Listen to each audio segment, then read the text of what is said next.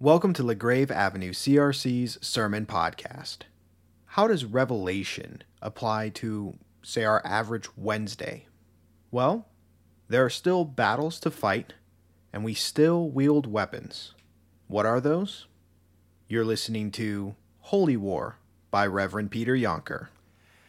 Our Bible reading tonight is from the book of Revelation, Revelation chapter 11. I'll be reading verses 15 through 19. And although I'm reading just a little bit of Revelation, this sermon, as you will soon hear, is going to sprawl. I really want to focus especially on the middle of Revelation, which goes all the way from Revelation 6, or maybe you'd say even 5, all the way through 20. So that's much too long to read, obviously. But this passage will be a way for us to talk about the whole and to have that sense of how it fits into our lives. What I'm going to read tonight, the bit that I will read, is one of the trumpets that is blown as part of the judgment, and you will hear a strong expression of Christ's lordship over history and his power to make things right in the end. The seventh angel sounded his trumpet, and there were loud voices in heaven which said, "The kingdom of the world has become the kingdom of our Lord and his Messiah, and he will reign forever and ever."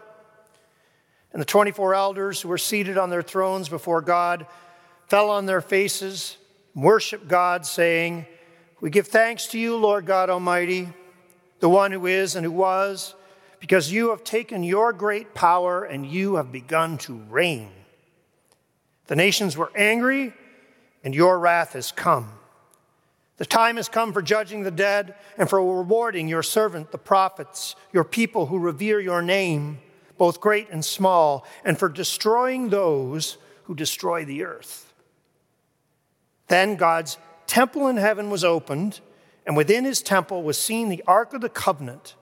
And there came flashes of lightning and rumblings and peals of thunder, an earthquake, and a severe hailstorm. This is the word of the Lord. Allow me to begin tonight by letting you into a typical Wednesday in my life. Just a typical Wednesday. And I let you into a typical Wednesday in my life, not because my Wednesdays are remarkable. I let you into them for the opposite reason. I want to let you in because they're so absolutely ordinary. So, for example, this Wednesday, got up early in the morning, and first thing I have to do every morning is, of course, feed the dog and take the dog out and give Peggy a walk. When the walk was done, I do a light workout, take my shower, put my clothes on, go upstairs for my breakfast, a little toast. My dear wife fries me an egg. I eat that. Not one, but 2 cups of coffee to get the brain going. And then it's off to work. And work starts with devotions. Then opening the email, answering some email, doing some correspondence, getting some things down, plotting out my day. This Wednesday, I did a hospital visit. When I came back from that, a couple hours of sermon writing, lunch. Then I met with a prayer group. It's a great group of people who pray every other Wednesday. We prayed for an hour. Then back, did some more sermon writing.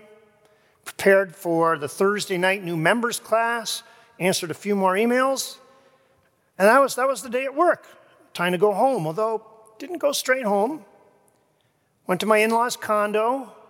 They passed away, as you know, and we're trying to clean it out. Have to be cleaned out by the end of the month. Spent a little time there trying to get the job done. Linda and I went out to the Brass Ring after that for a nice meal. Came home, spent an hour relaxing. Was in bed before 9:30. Well, congratulations for sticking with that. Pretty ordinary day, and a pretty ordinary Wednesday, and I leave that out to you because I think it probably is like your ordinary Wednesdays. That day, my Wednesday, is probably like yours. Not exactly, of course, but like yours in the sense that there's nothing spectacular happening. Just ordinary duties that we get through one after another, day after day after day. And it may seem ordinary, but most of us, we kind of like it. That's our life. Here's what none of us here saw in our ordinary Wednesdays. There were no dragons. There were no beasts coming out of the sea with 7 heads and 10 horns. There were no angels unsealing scrolls. There were no horsemen bringing wrath upon the earth. There were no bowls of wrath poured out upon the earth. None of that in my Wednesday. My guess is none of that in yours either. Which is precisely why the book of Revelation, especially in the middle, is so hard for us to deal with and understand. It's engaging. You read it and it's compelling. The imagery is arresting. But how do we understand it? How do any of this stuff in the middle of Revelation, what does it have to do with my ordinary Wednesday, which is so mundane and so plain, and with your ordinary Wednesday, which is so ordinary and so mundane? My goal tonight is really quite simple: to get a whirlwind tour of the book of Revelation and to show you as best I can what it has to do with your ordinary Wednesdays. The middle part of Revelation, and this goes from Revelation 6 through Revelation 20, is constructed, maybe you know this, around 3 sets of sevens. First, there are 7 seals. Then there are 7 trumpets. And then there are 7 bowls.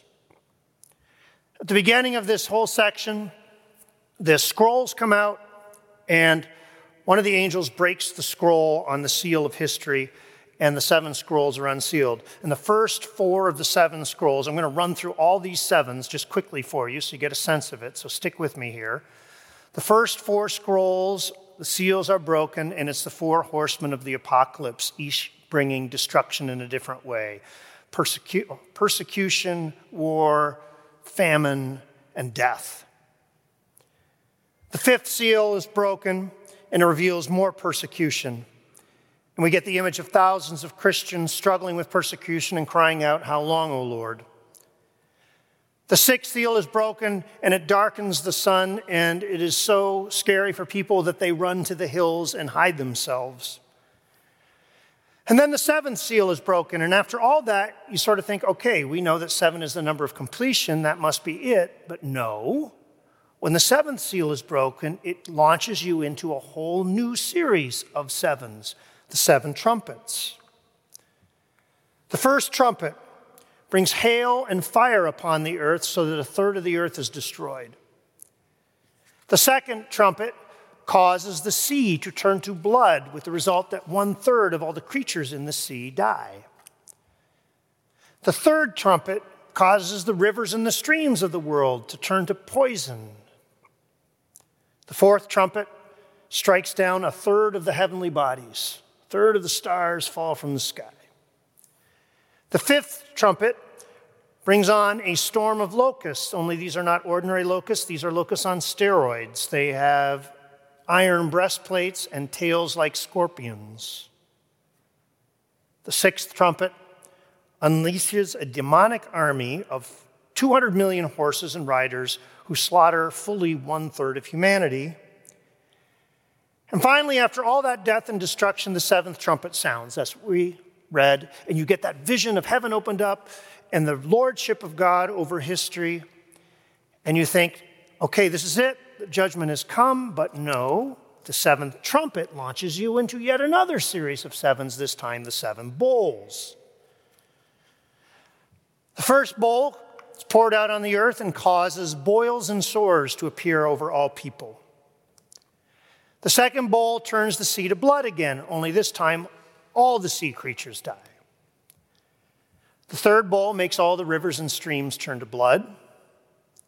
The fourth bowl causes the sun to scorch the earth. The 5th bowl plunges the earth into a darkness so deep that it says people start to gnaw on their own tongues.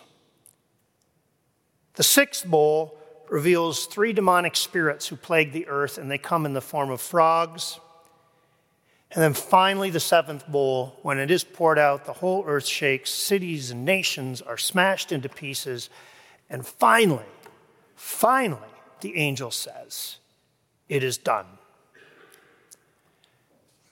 Now, those 3 sets of 7s aren't all that you find in the middle of Revelation. There are some other things too.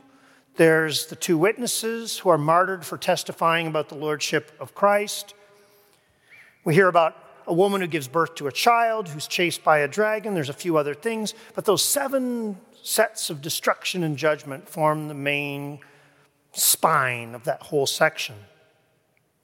Okay, there it is. Thank you for sticking with me. What does it all mean?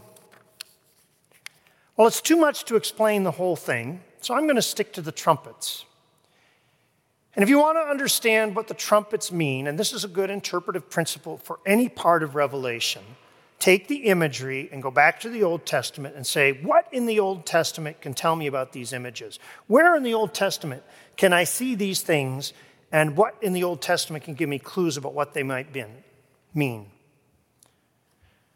So the trumpets, if you look at trumpets in the Old Testament, what do trumpets convey? How do they function in the Old Testament? There are a couple ways. First, trumpets are a wake-up call. For people who are complacent, trumpets are blown to wake them up from their stupor and get them ready. And you see that in the New Testament, 1 Corinthians 15, right? We shall not all sleep, but we shall be changed in a flash and a twinkling of the eye at the last trumpet. For the trumpet will sound and the dead shall be raised. The trumpet wakes us from our sleep and makes us ready for judgment. So sometimes trumpets awake sleepers and get us ready. There's a second way in which trumpets function in the Old Testament. Often the trumpet is a call to battle. So in Hosea and Joel and Amos, the prophets sound the trumpets to warn Israel that an army of destruction is coming. Or in the book of Judges, in the story of Gideon, right? Before Gideon takes on the Midianites, what does he do? He blows the trumpets and smashes the jars. And even more famously, in the story of Joshua, what do the trumpets convey? They convey the power of God as he is about to engage his enemies. They walk around Jericho and blow the trumpets before the walls come tumbling down. So trumpets wake from complacency and get God's people ready to fight the battle.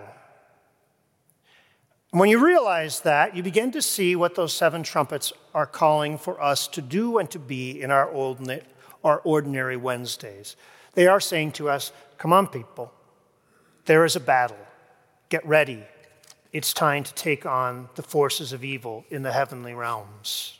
Put on the armor of God and get ready to stand up. Now, what is this battle that we're engaged with? And what are the weapons that we fight with? In the past, when we've talked about the book of Revelation here, you know that most of the churches in the book of Revelation, they were facing persecution. So the main enemy, when they're called to fight, is the enemy of Rome, which has come to persecute them. But persecution was not the only enemy faced by the people to whom Revelation was addressed.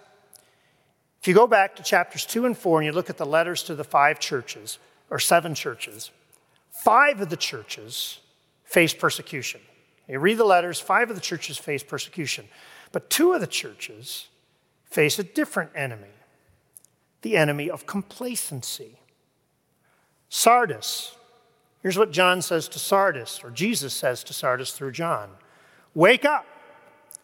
You think you are alive, but you are really dead. Obey and repent. And if you do not wake up, I will come upon you like a thief in the night. And then, of course, Laodicea. Laodicea was the wealthy church.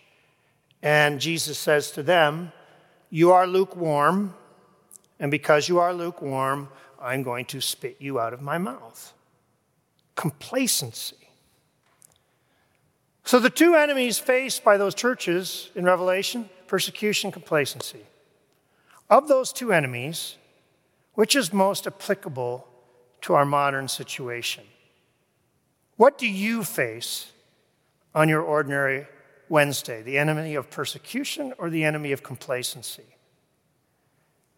Now, despite the shrill warnings of some in our society today about persecution, and who knows what the future holds, in my ordinary Wednesday, complacency is a much more strong enemy. In my comfortable, plain, well-appointed Wednesday, even though it's full of hard work, complacency is the enemy that is crouching at my door. My Wednesday doesn't feel like a battle. It just feels like a regular day. And maybe yours does too. And so when you're reading through Revelation and you're going through those 7 trumpets, those trumpets are calling you to attention, waking you up out of your complacency, calling for you to get ready for the battle, to fight the powers of evil that are all around you, even on your ordinary Wednesday. What are the weapons that you bring in this struggle? I chose the title Holy War for this sermon, and I did so with some trepidation. That's a provocative title because it makes it sound like this is a crusade where we carry swords.